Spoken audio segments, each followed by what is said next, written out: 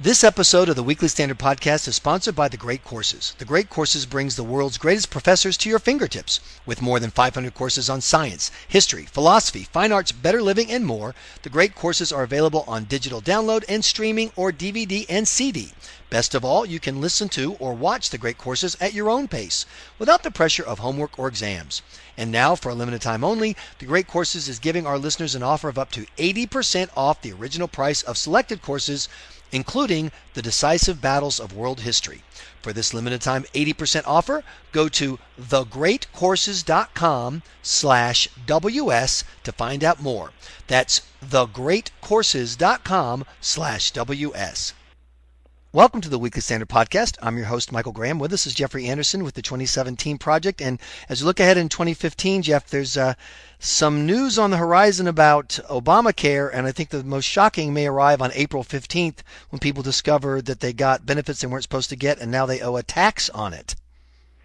Yeah, it's bad enough Americans have to live under Obamacare, but if the tax man comes knocking and says, "Hey, you got more in the way of Obamacare premium subsidies than you were supposed to get because you estimated your income incorrectly," that's going to be a particularly unpleasant experience for a lot of people. So do I have to give the kidney back? You may have to. Although I don't know if you would have gotten a kidney replacement under Obamacare. I mean, that's pretty advanced medicine. Yeah, but that's an interesting point because you say people miscalculated. In fact, this website was supposed to calculate this stuff for you. It was supposed to answer your questions for you. And my understanding is some people are going to be facing payouts or tax consequences when they did everything as far as they knew correctly, and they got benefits to which they weren't entitled, but they didn't know any better. Yeah, I mean, part of the problem is that nobody knows.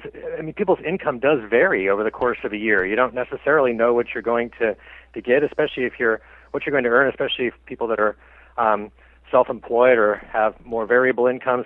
And I just think this whole experience, and I mean, there's sort of two parts to this. One, there's going to be people who get audited and have to have a very unpleasant experience of dealing with the IRS and get forced to pay are forced to pay subsidies back.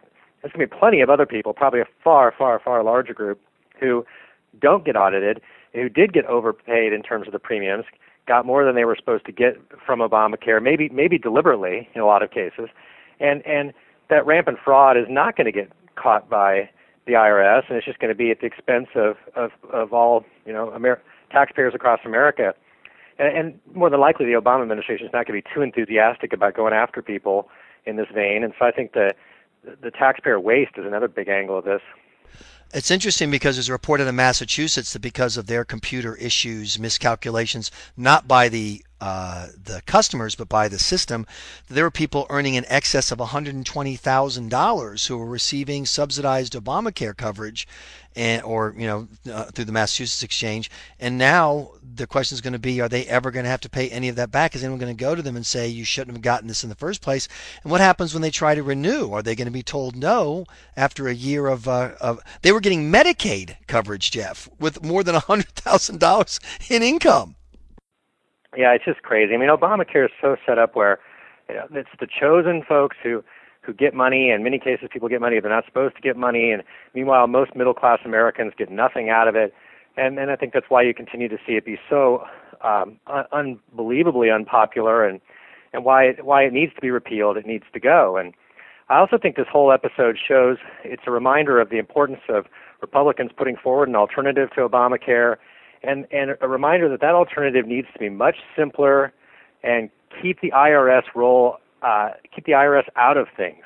I think a key aspect to a conservative alternative to Obamacare is it needs to not have income tested, like the alternative that we put forward at the 2017 Project, which calls for tax credits for all Americans.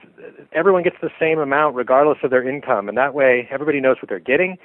They'll get it regardless of whether their income goes up or down, and there's no place for the IRS to come in and harass you and tell you got more than you should have, and there's no opening in that vein for fraud. I think that's a key aspect of a conservative alternative going forward. One of the things that's disturbing for some of us, Jeff, is that you don't hear Republicans talking about the specific problems. For example, we're finding out 2015 may be a bad year for audits for Obamacare customers.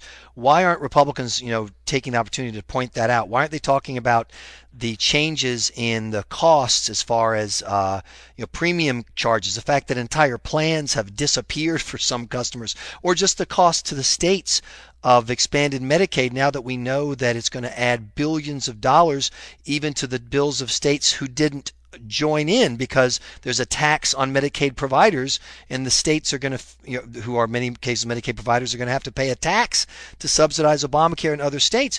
I don't hear these specifics. I read them in the Weekly Standard. I hear them from you. Why wouldn't a John Boehner or a Paul Ryan be talking about these specifics and offering an alternative that addresses them? Well, I think some of them are trying to talk about some of these things.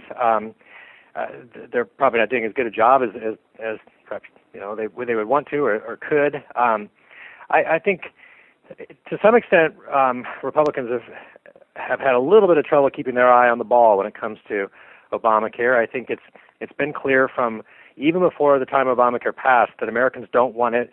We've now had two elections in 2010 and 2014 where Americans have reconfirmed that they really don't want it. The opening is very much there for Republicans to repeal and replace Obamacare in 2017, if not earlier. And I say if not earlier because I think there will be an opening with the Supreme Court case coming down the pike this summer. And yet, it seems like that the commitment to follow through is not always. That's a great point, Jeff. My question is now, what should Republicans early in 2015 focus on? What piece of Obamacare should they bring to a vote and challenge or highlight to kind of set the stage for the rest of 2015? Well, I think it's crucial that Republicans not be focused on trying to fix Obamacare. This was passed as comprehensive legislation. It needs to be repealed comprehensively. And so all of the piecemeal efforts need to highlight things that are particularly unpopular and egregious and without which Obamacare wouldn't work very well, or even less well than it already does. They shouldn't be trying to improve it, but rather undermine it at the same time that they provide relief to Americans. And so I think that the best thing in that vein, now that the Obamacare insurer bailout has been removed as a result of the Omnibus legislation, is to go after the the individual mandate once again.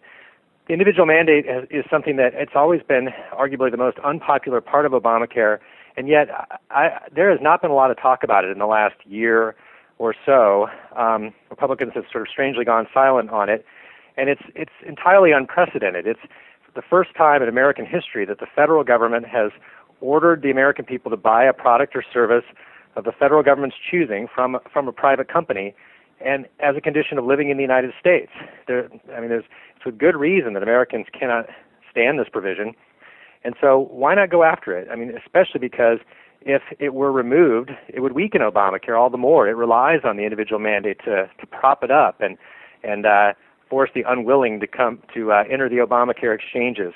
And so I think it's a great avenue of attack, and it's not the kind of thing that President Obama is likely to sign into law, but that's sort of beside the point. Why not continually pass legislation looking to give people a reprieve from this, and highlight that the compulsion and coercive element of Obamacare is it's always been a part of it that the American people hate the most. And of course, that's not part of the alternative that the 2017 project has been recommending, and so it's another way to highlight the Republican alternative is very different from the thing Americans hate.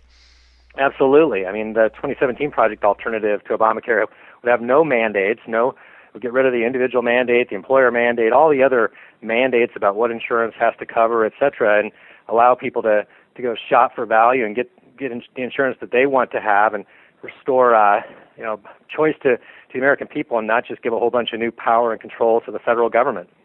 Jeffrey Anderson with the 2017 Project, thanks for joining us on the podcast. Thank you, Michael. You've been listening to the Weekly Standard Podcast. Please be sure to check weeklystandard.com regularly for podcast updates. I'm your host, Michael Graham.